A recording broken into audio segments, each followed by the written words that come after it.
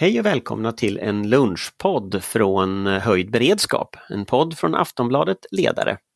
Och idag kommenterar vi Peter Hultqvists och Ulf Kristerssons inledning av rikskonferensen Folk och Försvar som pågår just nu i cyberrymden. Vad fick vi för besked och vad borde politikerna göra nu? Vår beredskap är god.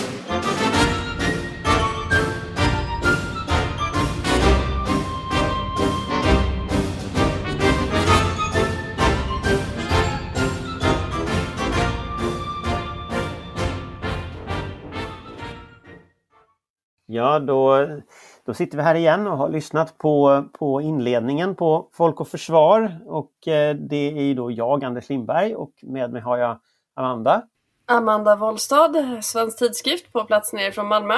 Och Patrik Oksanen, senior fellow tankesmedjan Frivärd. Och vi har då fått lyssna nu till Peter Hultqvists som har hållit inledningsanförande på Folk och Försvar. Och det gör ju att han kommer att hålla 2 anföranden, dels inledningsanförandet och sen så här försvarsministeranförandet i eftermiddag. Och sen har vi lyssnat på Ulf Kristersson och sen också programmet har ju fortsatt sen. Men om vi koncentrerar oss till inledningen, vad var det vi fick höra här? Amanda? En väldig massa dösnack. Generellt så jag måste säga att jag är besviken. Det känns som vi har tagit ett långt steg tillbaka jämfört med hur nivån har varit på Folk och Försvar de senaste åren, när insikten om lägets allvar ändå har höjts för varje år. Nu känns det som vi har gått ett antal år tillbaks i utvecklingen. Till att börja med att Hultqvist höll inledningsanförandet istället för statsministern under den oerhört allvarliga kris vi genomgår just nu. Men också att bådas tal var ett vidgat säkerhetsbegrepp i all ära, men det här var ju bara ofokuserat. Det känns som talen skrevs någon gång i mitten på december och sen har ingen orkat bryta julledigheten för att uppdatera dem med den pågående omvärldsutvecklingen. Det är naturligtvis jätteviktigt med energiförsörjning som Kristersson lyfter. Det är jätteviktigt att stävja den organiserade brottsligheten som Hultqvist lyfter. Men just nu har vi betydligt omedelbarare och allvarligare problem att hantera ur säkerhetsmässigt perspektiv. Det här duger inte, helt enkelt. Patrik? Det är ju för det första då, så om vi avhandlar att det var Magdalena Andersson uteblev, så försökte jag i förra veckan ringa runt och förstå varför tackar hon nej 2 gånger till Folk och Försvars rikskonferens att inledningstala ett valår. Och jag fick inga bra svar. Jag pratade runt där och fick inte klart för mig vad hon skulle göra istället. Så att den slutliga bilden blir väl snarast då att man har gjort en allvarlig felbedömning från regeringskansliet och socialdemokratins sida, att man tänkte att vi kan låta statsministern stå över det här, riskminimera, det här är ett nytt område för henne och så låter vi försvarsminister och utrikesminister ta hand om det. Så att det är liksom i vad vi inte fick. Tittar vi på talerna så var ju Hultqvist föredömligt tydlig i inledningen i uppläxningen av Ryssland när det gäller folkrätt. Det var lite grann magister Hultqvist förklarar för Kreml hur saker och ting ligger till. Och bland annat då påpekandet då om att Ryssland som sitter i säkerhetsrådet borde verkligen veta bättre än vad man gör.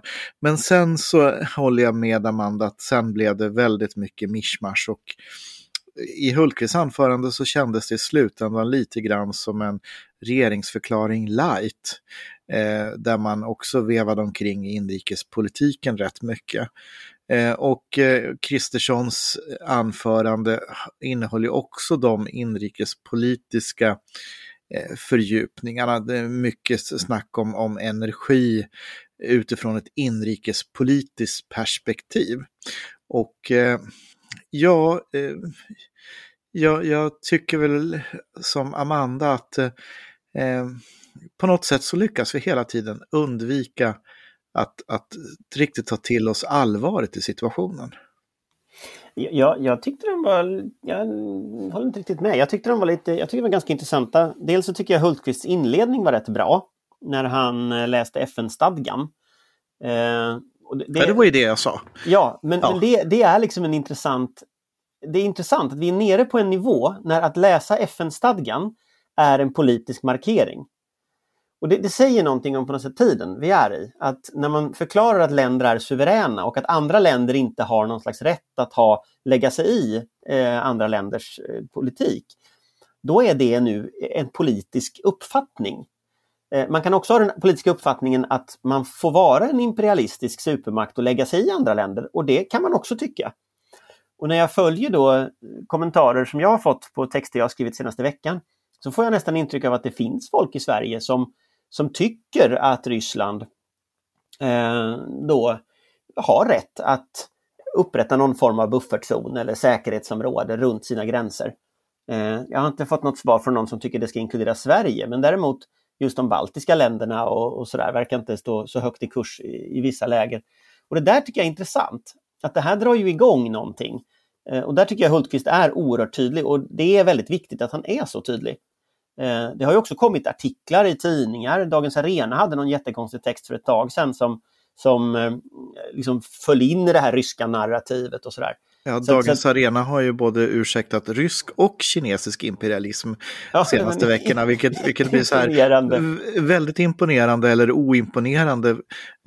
Det är ju annars, att vara antiimperialist är väl annars en socialdemokratisk hållning. Men plötsligt så blir en socialdemokratisk tidning imperialistisk. Nej, jag trodde att det är en socialdemokratisk hållning att vara för små länder. Det är ett gammalt slagord, alla folks frihet, hela världens fred. Och alla folks frihet inkluderar inte att Ryssland ska styra deras politik. Så att det är klart att det är den traditionella socialdemokratiska uppfattningen som Hultqvist ger uttryck för här. Det andra tycker jag var intressant med Kristersson, det var kanske vad han inte sa. Han gick inte så mycket i clinch. Han sa till exempel att jag vill inte ta strid om NATO. Och sen så la han ju till män och sådär va. Men det märks ändå, tycker jag, på Kristersson att han verkar sluta upp kring en uppfattning som är lite av en borgfred. Och jag tolkar det som en slags indirekt svar på Magdalena Anderssons inbjudan. Och det intressanta är ju, vad blir det av det där då? För att i en borgfred kan ju inte bygga på att en part får som den vill, utan den måste ju bygga på att regeringen nu för en dialog med de borgerliga partierna, att man hittar liksom en samsyn kring hur man ska gå vidare här. Och sen vet jag inte hur många partier som vill vara med på en sån sak. Jag utgår från att de har bjudit in alla partiledare. Men det måste vi väl utgå ifrån, och att vi måste också utgå ifrån att det här borde hållas innan partiledardebatten på onsdag. Ja, och sen tänker jag så här att nästa steg i detta bör ju vara en överenskommelse om att kalla in Försvarsberedningen igen. Och utifrån det här nya läget dels se hur man kan genomföra det redan beslutade tidigare, men dels också ställa frågan om hur mycket resurser som behöver föras till. Och att man gör det liksom med alla partier här. Så att man får en diskussion och involverar alla. Och där kan man väl undra lite vad man har hållit på med. För vi diskuterade i podden igår att det verkar som att det kommer som en överraskning för så många. Att det här liksom händer nu. Det uppstår på något sätt i media och i samtalet de senaste dagarna bara här. Och jag rådde mig med att gå igenom våra poddar. Och vi började ju prata om risken för ett krig redan i början av september, innan Zapad, den här ryska jätteövningen Zapad, med Johan Norberg från Totalförsvarets forskningsinstitut, och liksom lyfte de här frågeställningarna. Så vi har pratat om det i alla fall 5 månader. Och det är lite intressant att det ändå är på något sätt en överraskning för så många. Folk borde lyssna mer på poddar, tänker jag. Men det är det jag menar med att vi har tagit ett gigantiskt steg tillbaka, upplever jag. Att den utvecklingen vi har sett med en liksom ökad seriöst engagemang i Säpol från både politisk och medial och organisationsmässigt håll på något sätt har avstannat. Och det har ju också kommenterats att de här 2 talen vi hörde nu på förmiddagen är väldigt mycket valårstal, och det är det ju naturligtvis. Men det är också så fruktansvärt oansvarigt att leda bort fokus från de här oerhört viktiga frågorna och låta det uppgå i någon slags allmänt sammelsurium om politiska viljor. Och det är jag oerhört rädd att vi kommer få se, även om vi får se Försvarsberedningen återinkallad, att det återigen, att vi inte lyckas få till den här borgfreden som det finns ett stort behov av, utan att det blir ett fortsatt inrikespolitiskt tjafs om försvarsbudget och så vidare. Vilket vi inte har riktigt tid eller utrymme för. Och det trodde man ju någonstans hade sjunkit in vid det här laget. Att vi befinner oss i en oerhört utsatt situation. Att säkerhetsläget är oerhört allvarligt. Att vi har en ekonomisk situation som man trots alla fagra ord så utmynnar det alltid i att budgeten inte möts. Att försvaret inte får de summor som behövs. Att frågan blir nedprioriterad till förmån för annat. Det börjar kännas lite hopplöst på det viset faktiskt. När till och med Göran Greider på Twitter inser att det nu behövs omedelbara förstärkningar till försvaret. Nu uttrycker han ju sig inte så, utan han uttryckte sig beklagande och det var bedrövligt och så vidare. Men ändå någon slags erkännande från Göran Greider, som inte direkt är den som brukar vara först i att ropa mer pengar till försvaret. Och Göran Greider är ju då politisk chefredaktör på socialdemokratiska Dala-demokraten. Samtidigt så kom ju Kristdemokraterna med en artikel på DN Debatt där man pratar om 2% av BNP i försvarsbudget till 2030. Och det är på något sätt som om man tror att världen kan förhålla sig till svenska försvarsberedningsperiods byråkratiska processer. Jag blir väldigt förvånad över att Kristdemokraterna kommer med det utspelet nu, för det är ju gammal skåpmat som är ihopskriven liksom. Ja, det är ju sen gammalt, så har ju de borgerliga partierna sagt 2030. Först så sa de ju 2028 i valet 2018 och sen är det förskjutet till 2030. Men ingen resonansbotten på vad som har hänt från 17 december och framåt. Och den här kognitiva blockeringen förvånar mig. Men finns det, om man vänder på frågan nu då, och så ser man, nu har vi hört Hultqvist, vi har hört Kristersson, det är ändå starten för detta så att säga. Vad är det för besked man behöver få från partierna? Vad är det partierna bör liksom göra? Vad bör göras? Det är en klassisk sån fråga. Ja, men alltså det jag förväntar mig är ju partiledaröverläggningar imorgon senast. Besked under partiledardebatten om hur partiledarsamtalen har gått och dess former framåt.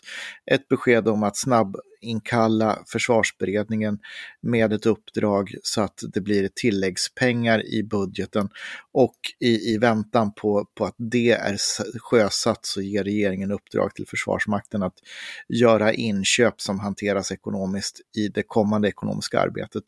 Typ av ammunition och annan materiel som ökar då Försvarsmaktens uthållighet, samt också ge Försvarsmakten uppdrag att öka sin numerär för att öka sin uthållighet. Vi har ju tidigare i podden till exempel haft marinchefen på besök som har pratat om behovet av dubbla besättningar på korvetterna till exempel. Det borde inte vänta till 2030 innan man får till plats. Allt det där tar ju, men tänk att det här, vi hade Oskar Jonsson igår som sa att det smäller i slutet av januari sannolikt. De här sakerna du tar upp nu, de tar ju år. Nej, men de får inte ta år. Jag menar, om regeringen ger ett uppdrag till Försvarsmakten att skaffa ammunition och annan materiel snabbt, så är ju det ingenting som ska ta år. Personaluppbyggnad, ja, det tar tid, men här behöver ju takten öka med en fokus på att öka uthålligheten här och nu. Och då måste man göra anställningar och fylla ut i personalrullerna. Och det uppdraget har ju inte Försvarsmakten fått på det sättet. Här menar jag att här behöver man ge klartecken att rulla på nu ett mycket högre tempo. Och vi kan inte göra saker och ting i en budgetbyråkratisk process som vi är vana vid. Tiden räcker inte till. Allting vi kan göra nu kommer vi ha nytta av imorgon. Så att ju snabbare desto bättre. Uthållighet, jag tänker uthållighet här och nu, Amanda. Du brukar ju ta upp marinen just. Marinens, och här pratar vi faktiskt om någonting som berör direkt marinen. Eftersom det är ju Östersjön som kommer att bli ett av de områdena som vi nu pratar om. Inte minst för att Kaliningrad ligger där det ligger. Hur ser du på det? Uthållighet här och nu? Alltså det är marinen och flyget som tar första smällen och som först befinner sig i skarpt läge, och det gör de ju redan idag. Det har vi ju också diskuterat tidigare. Och där handlar det ju väldigt mycket på längre sikt naturligtvis om skrov. Och där kan man ju på medellång sikt i alla fall... Antal båtar som jag skulle säga. Ja, precis. Där kan man ju på medellång sikt i alla fall se över om det går att modifiera, återta gamla fartyg som idag ligger i malpåse och ta dem i bruk. Därför att nybeställningar är ju ett väldigt långsiktigt projekt. Men framförallt, och det här tjatar jag alltid om känns det som, men det verkar inte riktigt gå igenom och så är styrande, personal. Det är det handlar om. Fartyg kan ligga ute ganska långa perioder. Besättningar behöver hem och få vila upp sig ibland. Man har redan idag ett oerhört högt tryck på besättningar, på piloter. På en nivå som inte går att upprätthålla någon längre tid. Där måste nyanställas, återanställas. Personal måste eventuellt flyttas ut i aktiv tjänst där det är möjligt. Man måste se till att ha ett övertal i besättningar och i manskap så att man kan hålla den nivån, aktivitetsnivån som man kommer behöva hålla även under lite längre sikt. För idag, det går bra under en övning eller ett spänt läge, men vi behöver inse att det här är den nya normalbilden och vi kommer behöva ha en betydligt högre aktivitet överlag, och där är det personalen som är det stora problemet. Men sen det Patrik lyfter upp, det handlar inte bara, det är ju för sig lösningen på medellång sikt, det är ju naturligtvis helt riktigt, det är ingenting man gör nästa vecka. Men att man ger det här beskedet och ställer de här kraven skickar ju också ett oerhört signalvärde. Och det är väl kanske det man kan göra på korta sikt, och där jag är mest besviken på partierna, att man inte har varit...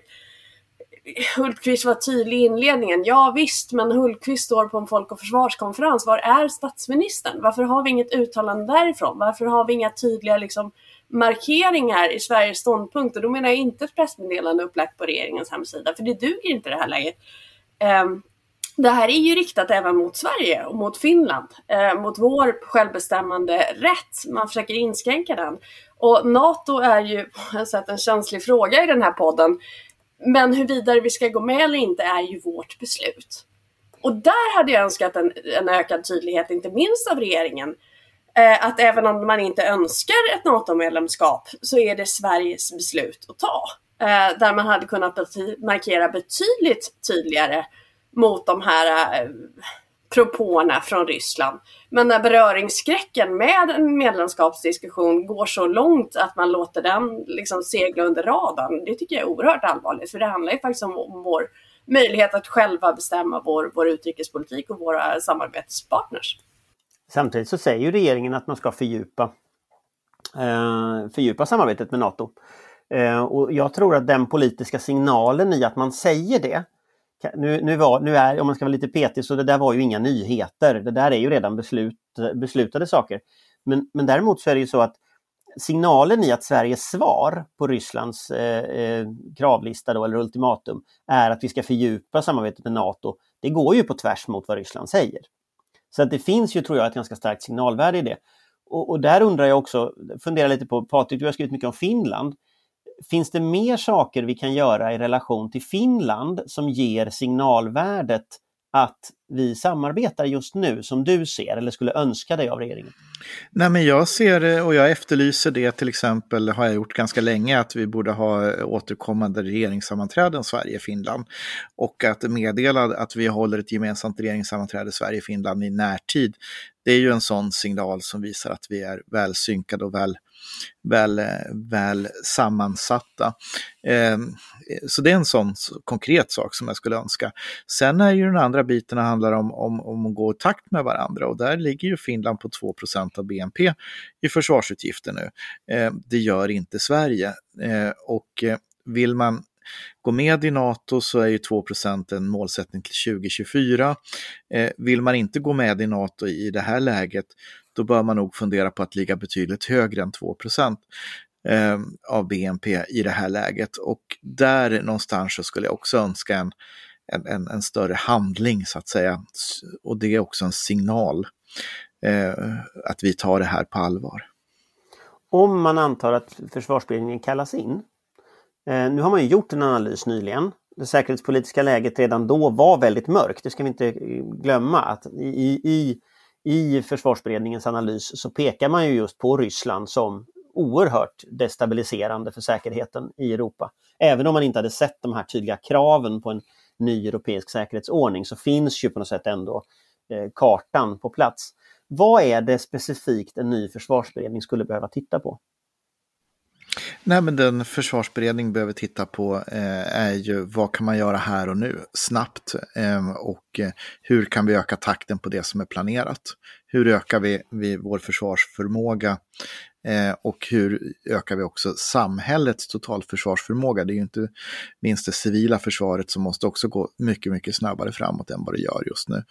Så att egentligen är väl budskapet att försvarsberedningen, den blixtåterinkallade, handlar om hur springer vi snabbare och dessutom då vågar utmana sätten när vi gör saker och ting på. Med insikten att att växa snabbt i oros- och kristid, det har vi bara gjort en gång tidigare. Det gjorde vi 1939, det var ingen rolig upplevelse. Men vi kan inte hantera våra processer på samma sätt som vi gjorde när vi skar ner försvaret. Den insikten måste finnas också. Amanda? Nej, men det är väl just det. Vad gör vi här och nu? Vad kan vi... Och det får man göra i nära samarbete med Försvarsmakten. Vi har ju skojat om det tidigare, där att göra en bedenare, att förbandssätta system som har legat i malpåse och så. Och det är ju det vi får göra nu på kort sikt. Men också insikten att vi måste jobba på alla nivåer samtidigt. Vi måste lösa uthålligheten här och nu.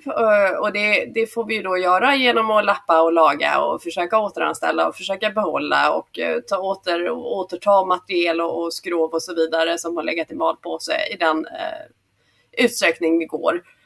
Men inte låta det... Och det kan ju bli en till del kostsam process. Det är ju ingenting man gör gratis. Men det innebär inte att vi kan spara ner på de mer långsiktiga projekten. Vi behöver ju fortfarande de här större materialinköpen. Vi behöver fortfarande en plan för hur vi personalförsörjer Försvarsmakten på sikt. Så det viktigaste är väl just insikten att vi måste göra allting samtidigt just nu. Med framförallt fokus på vad gör vi här och nu för att förbättra vår förmåga och vår uthållighet så snart som bara är möjligt. Och då pratar vi veckor och månader och inte år och decennium. I eftermiddag kommer vi ju att få lyssna bland annat till Peter Hultqvists efter lunchen här som kommer.